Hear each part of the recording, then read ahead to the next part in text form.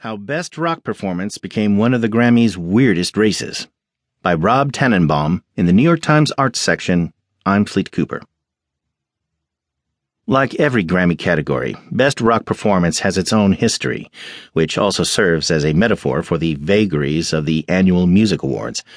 Since 1979, when the category was introduced, it has honored great songs, Bob Seger's Against the Wind, and greatly popular ones, Survivors.